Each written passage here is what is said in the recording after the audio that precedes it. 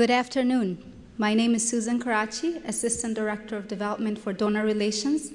It's my honor to welcome you all to Calvin College and to today's January Series lecture. Let us pray as we begin our program. Heavenly Father, we thank you for the gift of a new day. Thank you for the safety and freedom we enjoy in this community. We thank you for your work through Calvin College in preparing young men and women for service in your kingdom. And we thank you above all for the hope that is in us through Christ Jesus, our Lord and Savior. We ask your blessings this hour as we learn about the continued witness of your church in the Middle East. This we pray in your Son's name. Amen. And now, Ann Zaki, Resource Specialist with the Calvin Institute of Christian Worship, will introduce our guest.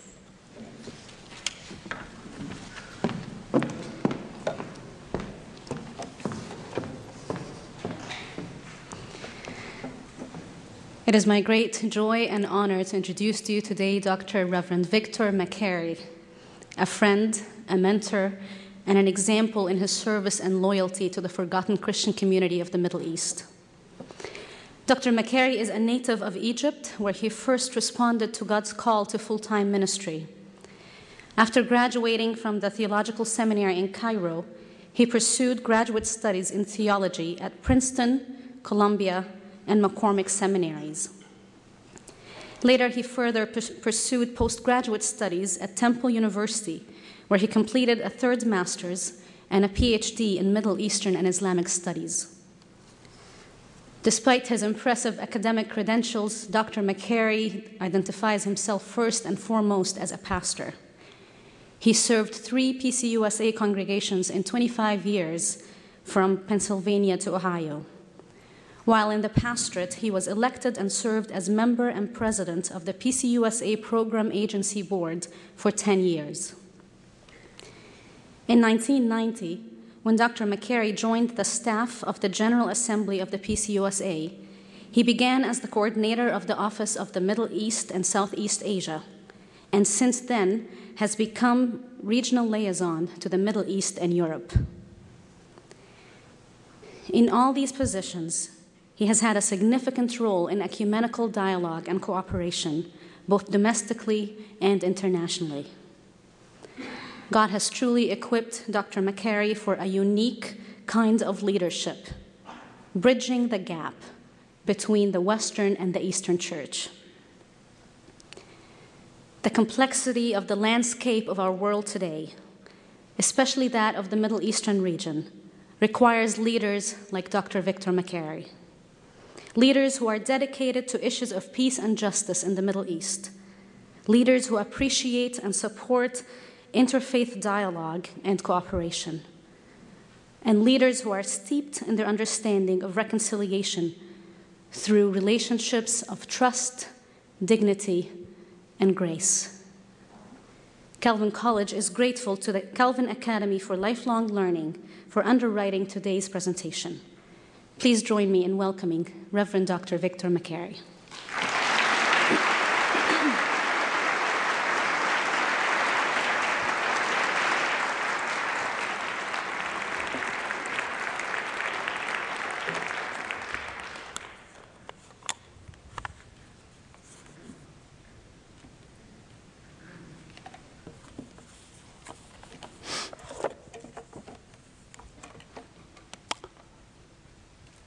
Thank you, Susan, for your prayer, and thank you, Anne, for the generous welcome and introduction. And a genuine and profound thank you to President Biker, to Ms. Potter and her staff of the January series, to the sponsors of the series, to the trustees, to the faculty, to the staff and the student body of Calvin College, and to you, good friends, distinguished guests. Thank you for coming. I am truly honored to have this privilege to reflect with you on the continuing witness and the future of the church in the Middle East. It is challenging to be speaking today on any aspect of life in the Middle East in view of the Gaza events of the past couple of weeks and the tragic events, the tragic fallout of that recent crisis. And it is especially difficult not to find oneself bewildered and perplexed by the complexity of it all. One thing we know is that the toll of human suffering, pain, anger, frustration, and long-term damage may remain beyond our capacity to calculate, let alone relieve and heal. Yet it is profoundly reassuring, for me at least, that so long as there remains in the land we call holy and in the wider region a community that lives under the lordship of Jesus Christ and that walks in the light of his gospel, we have the enduring hope that those Christians will carry out the ministry of reconciliation, which is also entrusted to us to share with them, even as they themselves participate in the same suffering and pain. Beyond the title of my address, there are two questions that I assume are on your minds today. First, how can we make sense of today's Middle East? And second, how can we make a difference? Now, even behind these questions, I have dared to make a few assumptions. Let me test my assumptions. I'm assuming that, except for maybe a couple of classes, if any, attendance at the January series for Calvin students is elective. I'm also assuming the majority of this audience to be people of faith. At many, if not most, are Christian, largely from the Reformed tradition. As such, many of us believe that our chief end, to use John Calvin's language, is to glorify God and to enjoy God forever. I am assuming that it follows for all of us that we long for peace in our world. We long for security for ourselves and our loved ones. We long for reconciliation among traditional enemies. We long for goodwill among all peoples, including those of the Middle East.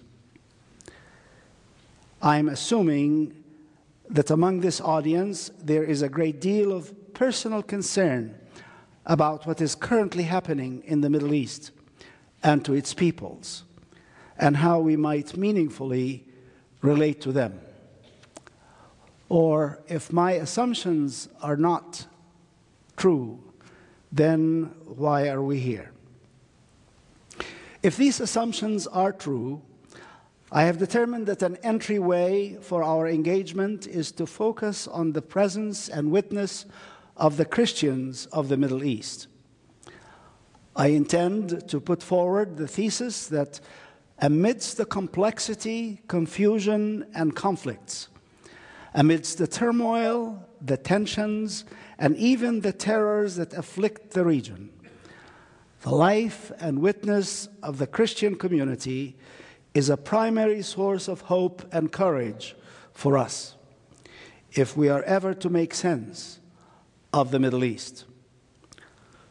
Moreover, beyond making sense, to recognize that Christians are for the most part a lonely minority, we have both a responsibility and the capability in our own time and place to help them make a difference in their time and place.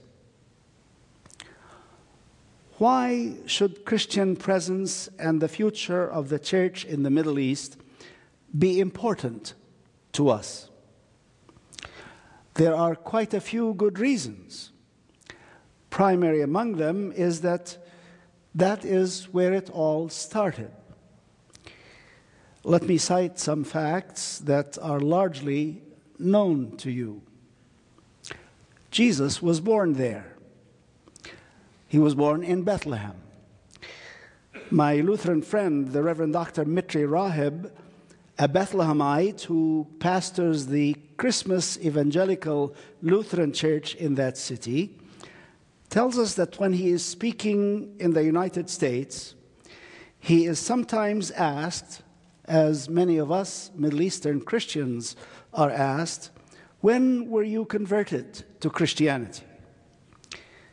He is fond of answering that his great-great-great-great-grandmother may have babysat for Jesus.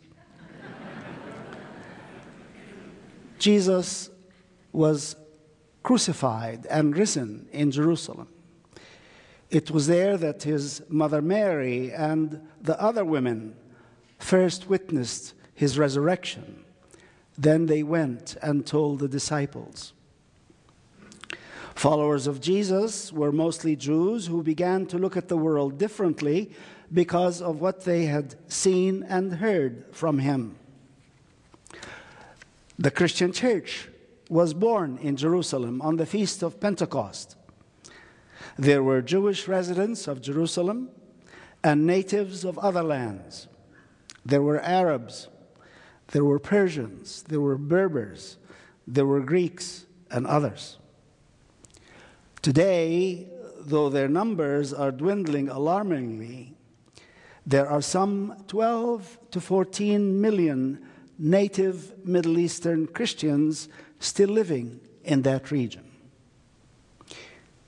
Those who call themselves Christians of the Middle East live in Egypt, Syria, Lebanon, Palestine, Israel, Jordan, Iraq, Iran, Kuwait, Bahrain, Oman, Qatar, Morocco, Tunisia, and Libya, as well as in Turkey and Armenia, if we count Armenia among the Middle Eastern cultures.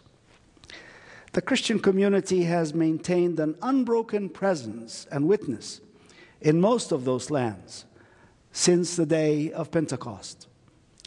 That means that a child who is baptized today in the name of the Father and of the Son and of the Holy Spirit has a continuous, uninterrupted heritage and nurture by generations of Christians.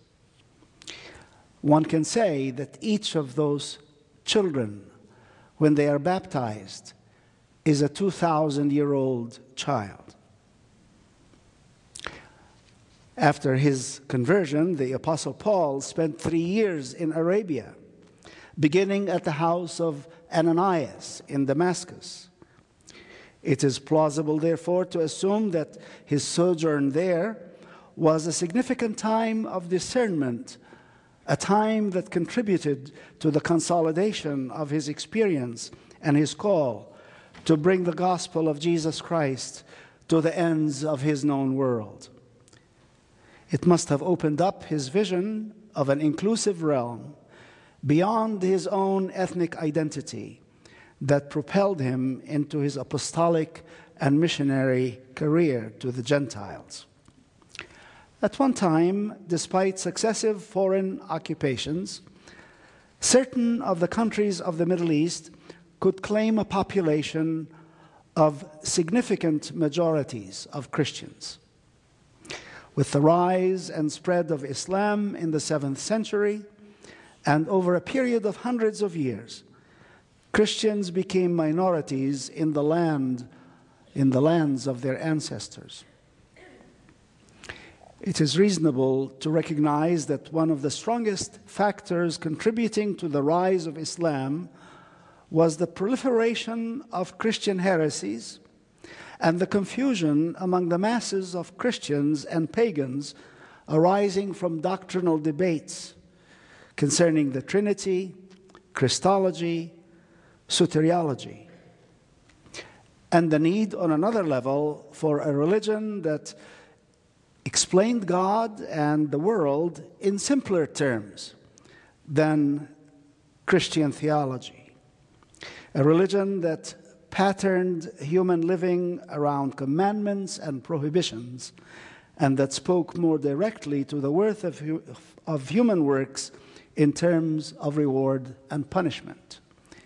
Islam was a forthright, straightforward religion, a religion of faith in the one and only God, worshiping God, serving neighbor, and its merit was all on the basis of reward and punishment.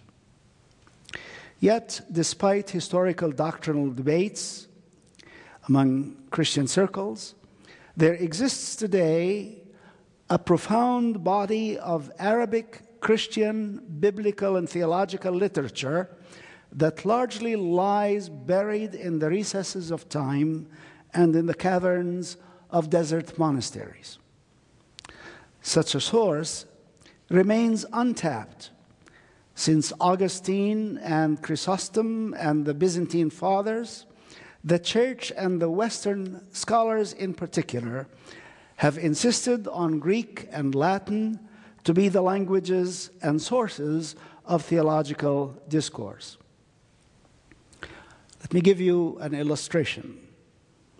When Dr. Atif Gindi, who is now president of the Evangelical Theological Seminary in Cairo, was studying for his doctorate in New Testament at the University of Aberdeen in Scotland, he petitioned the faculty to do his research on the works of a Coptic Arab scholar from the medieval period, Hibatullah ibn al-Assal.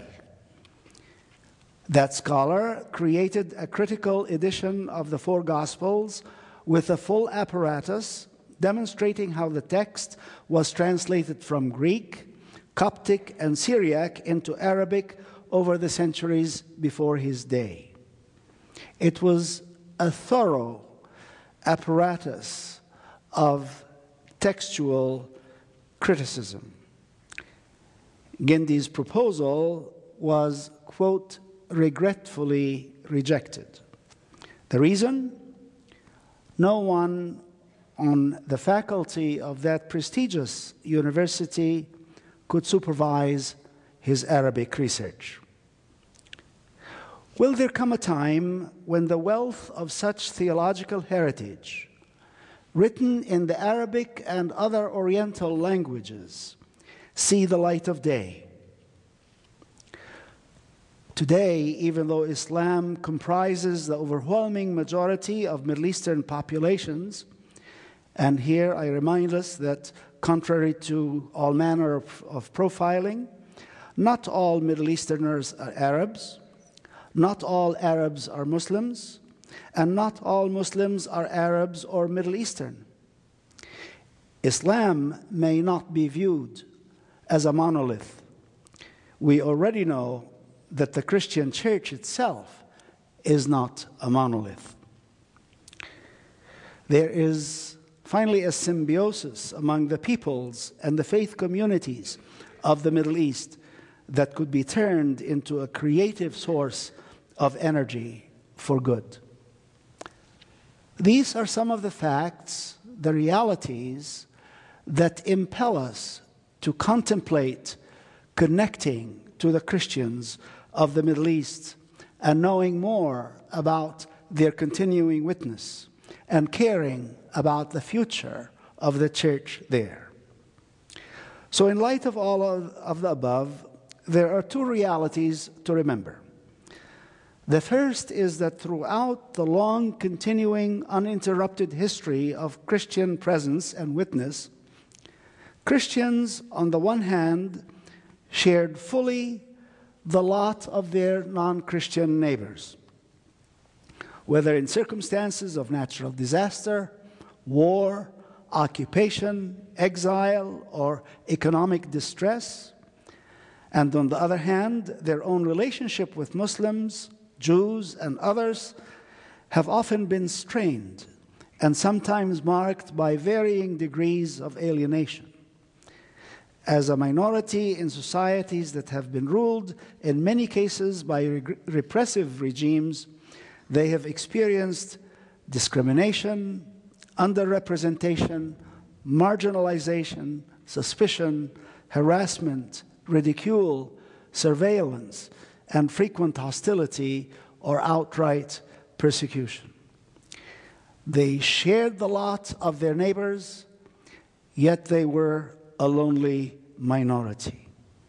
The second fact is that despite all the hardship Christians of the Middle East have encountered, whether in the company of their neighbors or in their lonely isolation, Christians have held fast to their identity in Christ and have been constant in their embrace of the claims and promises of the Scriptures, both of the Old Testament and the New Testament. They have most generally responded with an attitude of loving their neighbor and loving their enemy.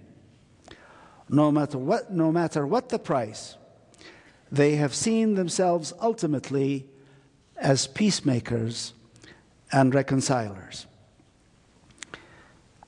A major and essential part of my work as our church's area coordinator for the Middle East is to visit with the leaders of our partner churches in different countries of the region. Infrequently, I have traveled to Lebanon. There, I heard an evangelical leader in Beirut quite often, as well as others like him in other parts of the Middle East, say, however peace negotiations between Israel and the Arabs may flounder, someday, hopefully in our time, peace will come. Some form of peace, a negotiated settlement, a treaty will be signed on paper. That is realistic to anticipate. As Christians, though, this Lebanese evangelical leader has said, we do not look for peace on paper. So for a real peace, we must start now to work for reconciliation. This is the driving force in the presence, existence, and witness of the Christian communities in the Middle East, despite all the pressures and stresses under which they may find themselves. I believe that commitment to reconciliation sums up a good many of the practical engagement of Christians of the Middle East with their neighbors on many fronts and in different countries of the region. There is major work of reconciliation being done and more to be done between Palestinians and Israelis, but also between Christians and Muslims, between Christians and Christians, and even now between Muslims and Muslims. Ironically, Christians are sometimes called upon to mediate between Muslims and Muslims. There is major work of reconciliation to be done between Christians and Jews in the Middle East, in Europe, and in our own nation, in our own cities and towns, here in the United States. And there is major work of understanding and reconciliation to be done between Christians and Muslims in our own nation, our own cities, our towns, our neighborhoods. The church, whether in the Middle East, in Africa, in Asia, in Europe, or the Americas, can only hope to have a future if it is engaged in the ministry of reconciliation. I wish to cite a few illustrations of practical ways of how Christians are making sense in the Middle East, how they are going about the work of reconciliation. They perceive reconciliation to begin with as understanding, to begin with as humility before the other, and as interest in the well-being of the other. In Egypt, for example, the Coptic Evangelical Organization for Social Services, known to some of us by its acronym as CEOS, is an indigenous development organization created a half a century ago within the Egyptian Presbyterian Church. It has an entirely Christian staff of about 200 committed professionals and serves at any moment 2 million of Egypt's poor and marginalized, both Muslim and Christian. Indeed, it could be said that the major part of the work of CEOS is among Muslims. Its work of economic assistance, training for self-reliance, capacity building, and advocacy is largely in partnership with Egypt's rural population and inner-city squatter communities. As it seeks to address root causes of poverty and hunger, its leadership has been engaged for more than 20 years now with Muslim leaders through a forum for interreligious dialogue. Together with their Muslim counterparts from various professional disciplines and different social strata, Christians tackle difficult questions of living side by side, the difficulties of human rights, of women's rights, of religious liberties, discrimination in education and employment, child labor laws, drug and substance abuse, and other social justice issues. Despite their relatively small number, the evangelicals, as they are called, are credited with much work in the area of education, health, and reform. Through those channels, they stretch bridges of understanding and cooperation with their Muslim neighbors. In Jerusalem and the West Bank, heads of the Palestinian Christian communions take every possible opportunity, capitalizing particularly on the occasions of the Christian calendar, Advent, Christmas, Lent, Good Friday, Easter, and Pentecost, to make their public witness to peace. Through their statements, they communicate their commitment to reconciliation. They reaffirm the resurrection faith and the reality of the Christian hope. Individually, they proactively seek to build bridges with both their Muslim and Jewish neighbors. For example, the Right Reverend Munib Yunan, bishop of one of our partner churches, the Evangelical Lutheran Church of Jordan and the Holy Land, has formed dialogue groups made up of Christians, Muslims, and Jews. Right in the midst of conflict, they gather to discuss and to address how they can reach out with a peacemaking branch to alienated communities. Canon Naim Atik and the Sabil Ecumenical Liberation Theology Center in Jerusalem, which he heads, contributes significantly to interfaith dialogue and cooperation. The International Center of Bethlehem, under the direction of the Reverend Dr. Mitri Rahib, I mentioned his name earlier, of the Evangelical Lutheran Church, offers programs sparking hope in the hearts and minds of Palestinian youth. One who sees it can never forget the photo of a boy aged 7 or 8 hurling stones at the Israeli soldiers. One who might well have been on track to become an adult terrorist. That photo is shown side by side of another photo of the same person, the same boy, now a young man of age 23. He is now tuxedoed, holding his concert violin. He is living in London while studying and performing, but comes back each year to teach other children how to develop their own talents. From a stone thrower to a concert violinist teaching other children ways of nonviolence. Christians inspire hope. In Gaza, in the midst of a place as resembling hell as could be found on earth today, the Ahli Arab Hospital, operated by the Episcopal Church of Jerusalem and the Middle East, and directed by a marvelous Christian woman by the name of Suhaila Habash, offers health and healing and comfort to the wounded and to the sick.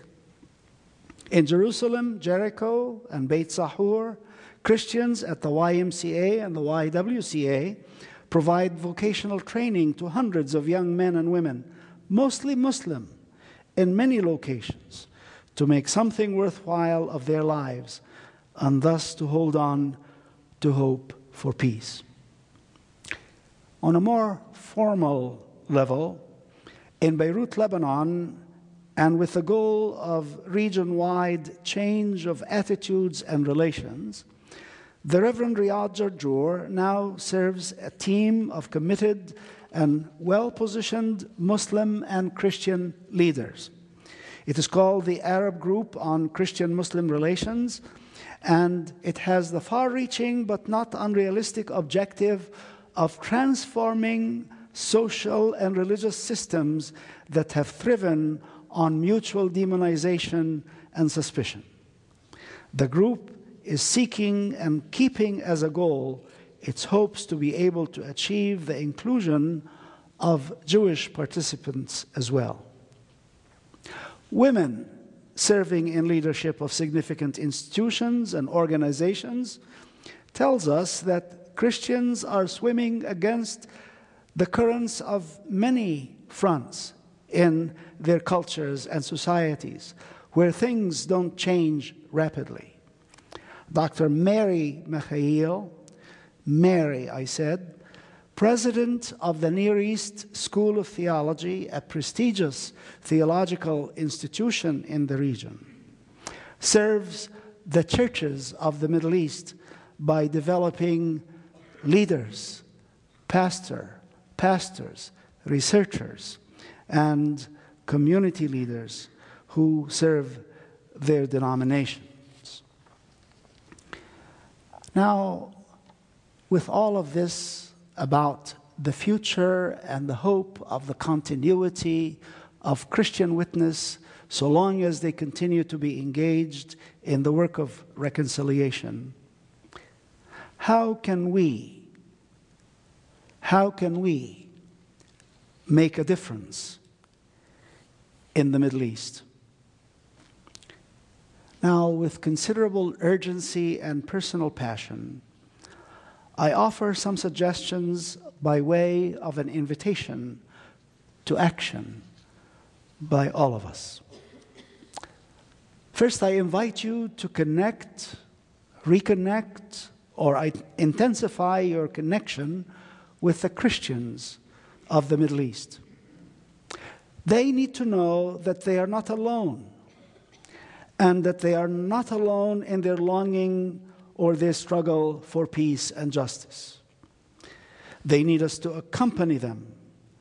We need them to open our eyes to the realities they live and experience every day. Why should we be concerned? First, because they live, move, and have their being in direct continuity with the earliest Christian believers, the first witnesses of the risen Christ. Second, because of our indivisible unity with the Holy Catholic Church, where if one part of the body suffers, all suffer. Where one part of the body experiences joy, we all rejoice. Third, because many of us, of the Reformed family in particular, have a deep history of involvement in the Middle East and an intimate relationship with its people. Evangelical, Reformed, Protestant denominations of this country have had a pioneering role in sending missionaries to the Middle East. And the person speaking to you and the two women who were at the podium before me are products of that mission work. We have good reason to return to you the favor by engaging you in our common journey of witness, of peacemaking, of working for justice. One other reason why we should be engaged is that peace in the Middle East is not an option. It is needed not only for the people who live there, but for the peace of the world. And if we are not engaged in it, we too pay a price. A good place for those who may be looking for a place to begin would be to get to know some of the Middle Easterners who may be members of our own churches or who live in our communities. Our governing bodies often call upon us to be in solidarity with the Christians and others in the Middle East, to pray for them, to walk the journey of faith with them, and to experience their pain as well as their joy.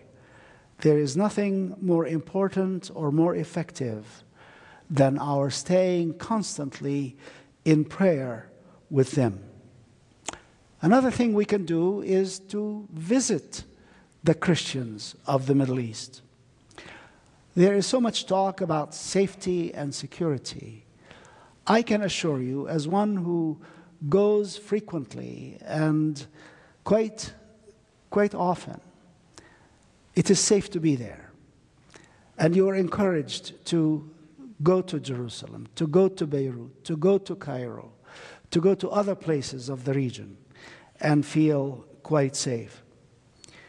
Jesus has reminded us that in moments of isolation, those who are alone and lonely need the company of those who can come and visit. Our own church has urged our constituency to make visits to the region and to stand in solidarity with those who live there, to let them know that they are not alone. There is more we can do to join in the work of reconciliation, a whole lot more even here at home. One of the most urgent things we can do together with Middle Eastern Christians who live among us here is to work energetically to resist anti-Semitism. Yes, to resist anti-Semitism, because still so much of it exists as an attitude, as a way of treating our Jewish neighbor.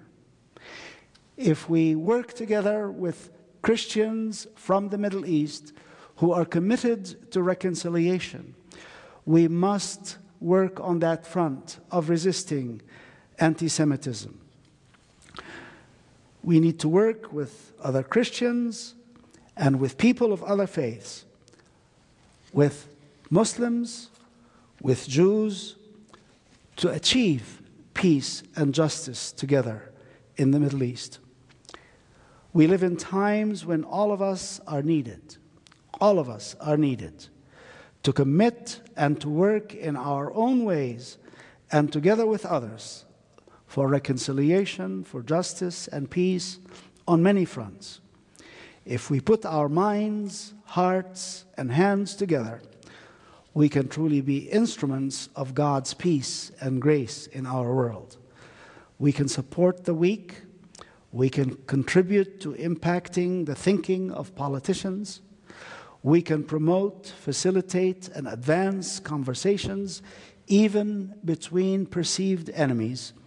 We can allow ourselves and help others to think outside our familiar boxes that entomb us into hopelessness and despair. I believe, in partnership with our Christian brothers and sisters of the Middle East who have held high with courage the banner of the Prince of Peace, and with other people of faith and of goodwill, I believe that we can join God's unrelenting movement in human history to bestow shalom, salam, peace on the human family, and in all of God's creation. This is one of the ways in which we can glorify God and enjoy Him forever. To God be the glory. Amen.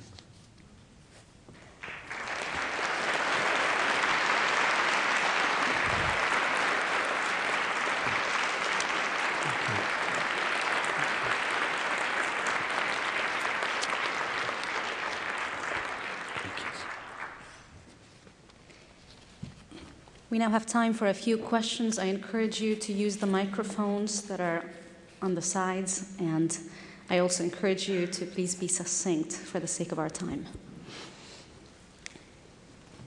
Dr. Makari, thank you very much for a wonderful presentation. A lot of us who read about events in the Middle East, such as the trouble in Gaza right now, don't know whom to believe. What English language news resources should we trust?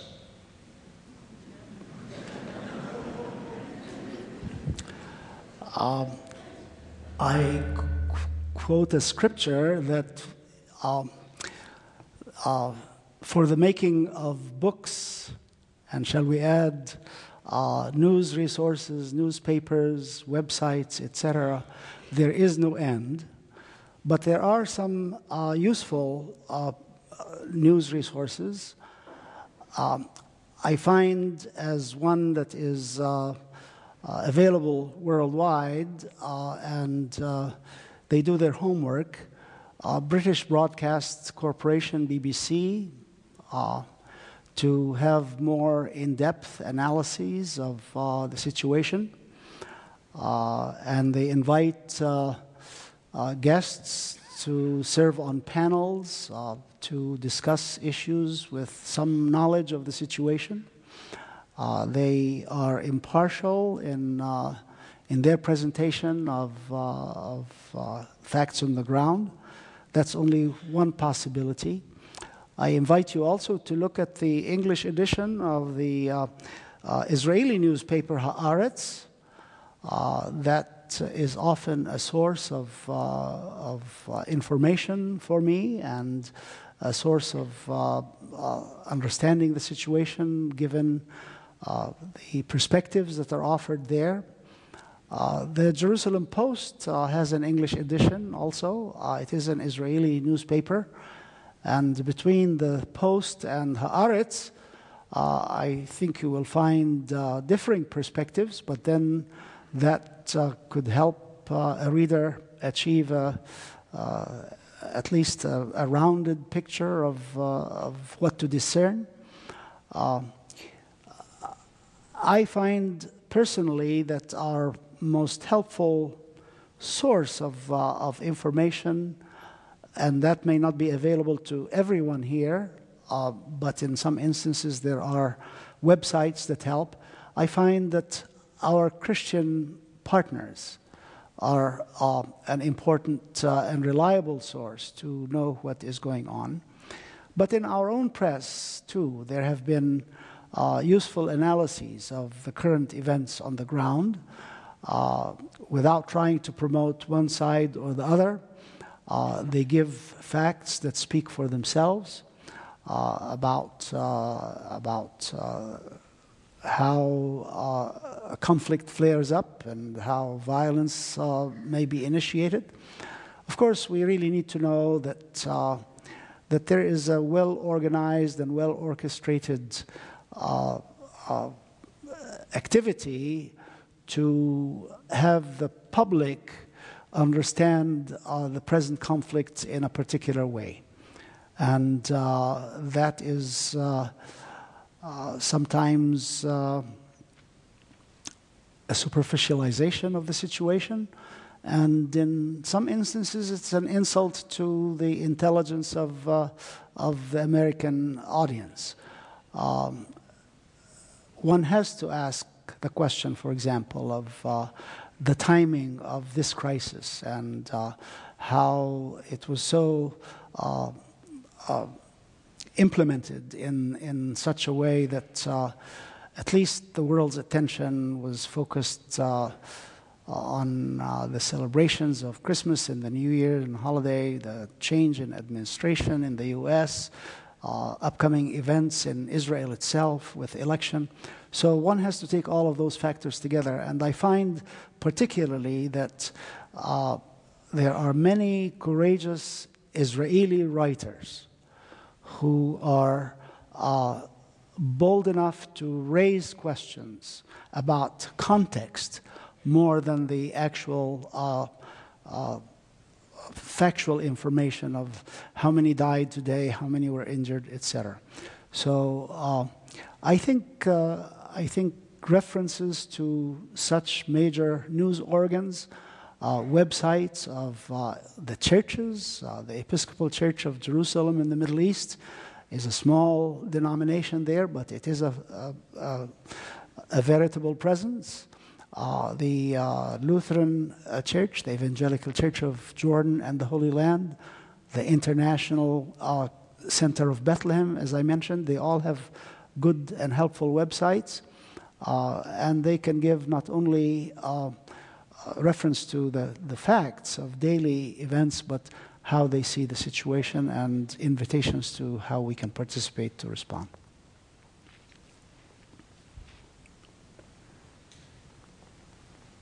Doctor, could you, I'm up in the balcony, clarify the Presbyterian Church's position on expunging or removing investments from companies that do business with Israel? In 2004, there was a resolution. In our terminology, we call some of those resolutions an overture that came from the grassroots. One of the presbyteries, regional entities of the church in St. Augustine, Florida, asking the General Assembly to consider several recommendations dealing with embracing the Geneva Accords and ways to peacemaking and achieving the two-state solution. And the seventh recommendation of that overture that came to the General Assembly in 2004 proposed divestment of companies that benefit from the occupation. The Assembly considered that proposal and took a very careful action at that time, adopting a process whereby divestment would be a selective process with particular companies based on criteria that the church has for its investment procedures, and a phased process where, first of all, you enter into dialogue with the companies about corporate behavior and the ethical questions that arise from that. And, of course, given Presbyterian process, the final act of divestment could not be implemented without coming back to the General Assembly and getting approval for that to happen. At that time, the media picked up the action without going into those process details of the church, and announced that Presbyterians are boycotting and divesting and calling for sanctions against Israel rather than against specific companies that benefit from the occupation, etc. Anyway, there was a huge reaction within the Presbyterian Church and from the larger community, particularly certain Jewish organizations, American Jewish organizations, that brought back to the Assembly in 2006, which was the next subsequent Assembly, a more modulated language for that process, and proposed a process that would engage in selective, positive investment while negotiations with companies that are benefiting from the occupation would continue on track in the same way that for 30 years we have approached the question of church investments. Again, media picked up the action of the 2006 Assembly, describing it as a rescission of the earlier action. Certainly that was not the case. In 2008, which was the next subsequent assembly, the assembly took a series of actions, different facets of relating to the Middle East and Christians there and the occupation and our Jewish neighbors, etc., that affirmed its historical stance vis-a-vis the occupation and the need for peacemaking and for justice in the region, and reaffirmed its action to continue the dialogue and the process with companies benefiting from the occupation.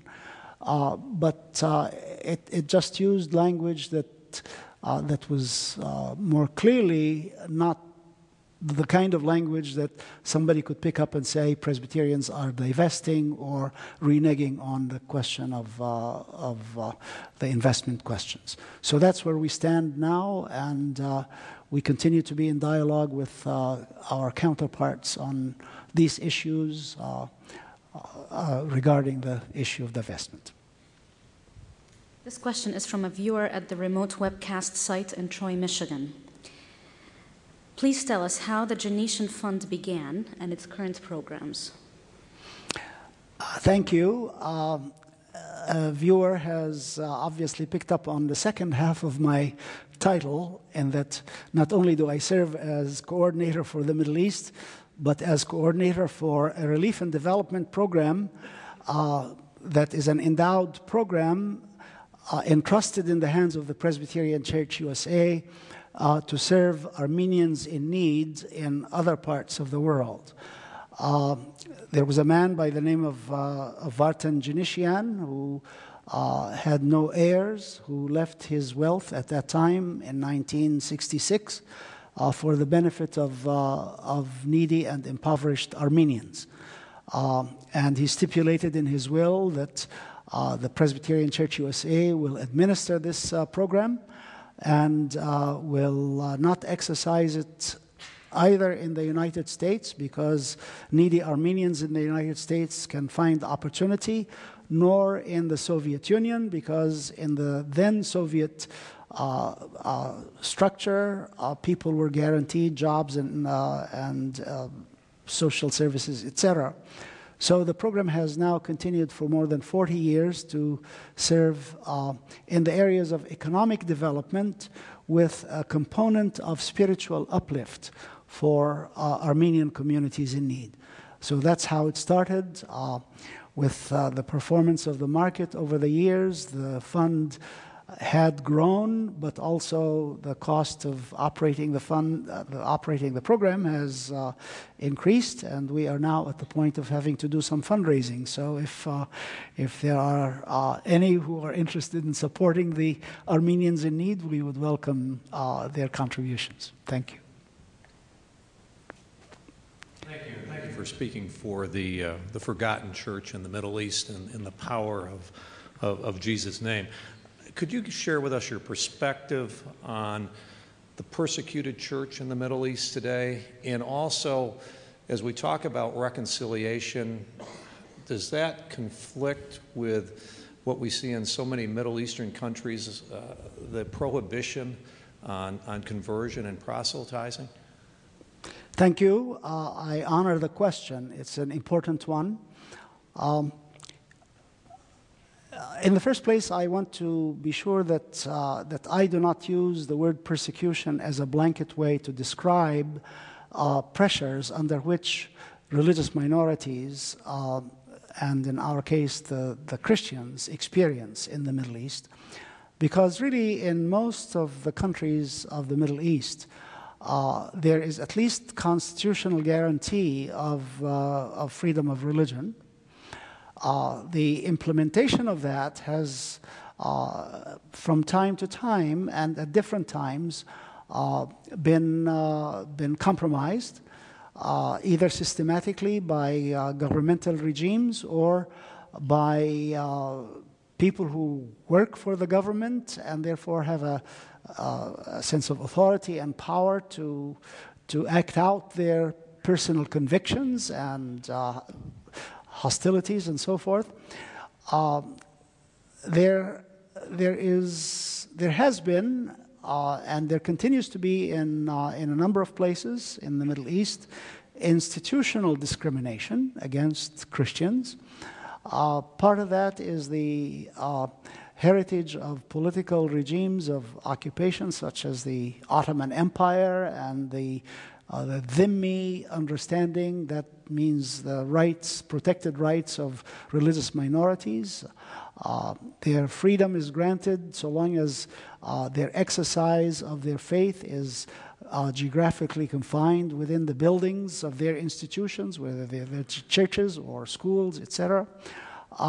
And because in the largely Muslim countries, there is, as part of Islamic doctrine, that reneging on Islam as one's faith is apostasy and is therefore blasphemy against God. The idea of a Muslim to become a Christian is punishable by law according to Islamic Sharia because of that religious doctrine itself. And therefore, the authorities, the government in authority, that is in most places a Muslim government, is bound to apply that. Now, there are in different places a way for the authorities to give an opportunity to the person who wants to convert to explain reasons and so forth. But the practice is still continued. There are other ways of discrimination that involve discrimination in employment or in educational opportunities or economic possibilities and so forth. So these are all different ways and different degrees of persecution, if you will. But essentially, I think the whole phenomenon of the rise of fundamentalism, and I don't speak only of Islamic fundamentalism, because fundamentalism is on the rise in many places in various religious communities, including in India as well, for example. The pressure is increased, and when power is vested in official persons of authority, then they take it upon themselves to project their own convictions as they relate to cases of discrimination. By and large, I think we need to say that there are now growing efforts also to counterpart those restrictions on religious freedom and to at least make the questions and to bring the debate into the public arena so that enlightened populations can begin to ask themselves, why is this, and what can we do to change it? Thanks. Hello. I'm curious, you spoke very plainly about the need for our solidarity with the Christians in the Middle East. Yes, sir. And then you spoke very carefully and tenuously about the Presbyterian position as its approach to Israel and the occupation of Palestine. I'm wondering what the Palestinian Christians believe as a proper approach to Israeli policy and the occupation of Palestine. Particularly, you mentioned Dr. Naim Atik of Sabeel. If it's as careful or attenuated as, we're proposing the Presbyterians. Sorry. Okay. The Presbyterian Church is very clear about the urgency of ending the Israeli occupation. The position of the Presbyterian Church has been from the beginning, that is to say, from 1948 onward, is that there need to be two states side by side, with respect to Israel's right to exist within secure and legitimate borders, but also a sovereign Palestinian state that is, or at least in the earlier language, the language of self-determination by the Palestinians, including the right to have their own sovereign state within secure and legitimate borders. There has been no wavering on that position by the Presbyterian Church U.S.A. The tenuousness may have come in the context of talking about divestment specifically and how that has played out, in order to be sure that we are not perceived as anti-Semitic and that we intend as a church to inflict another Holocaust, an economic one, on the Israeli or Jewish people. Insofar as relationship to the Reverend Dr. Naim Atiq of the Sabeel Center, he is one of our partners. His institution is. We continue to relate to him. We do not simply copy the language that any of our partners use, but we lift them up and put them forward. It is no secret that Naim Atiq personally is often attacked by organizations that want to demonize him and what he is saying. But on a number of instances, we have pointed out that he was misquoted by his adversaries and that he stands for justice and for peacemaking and for nonviolence. So there is no wavering as far as I am aware, unless I misunderstood your question. Give him a second. Our time is up. Thank you very much to all of you for being here. Dr. Victor Makari will be at the West Lobby for greeting. And would you please join me one last time in thanking him for being here?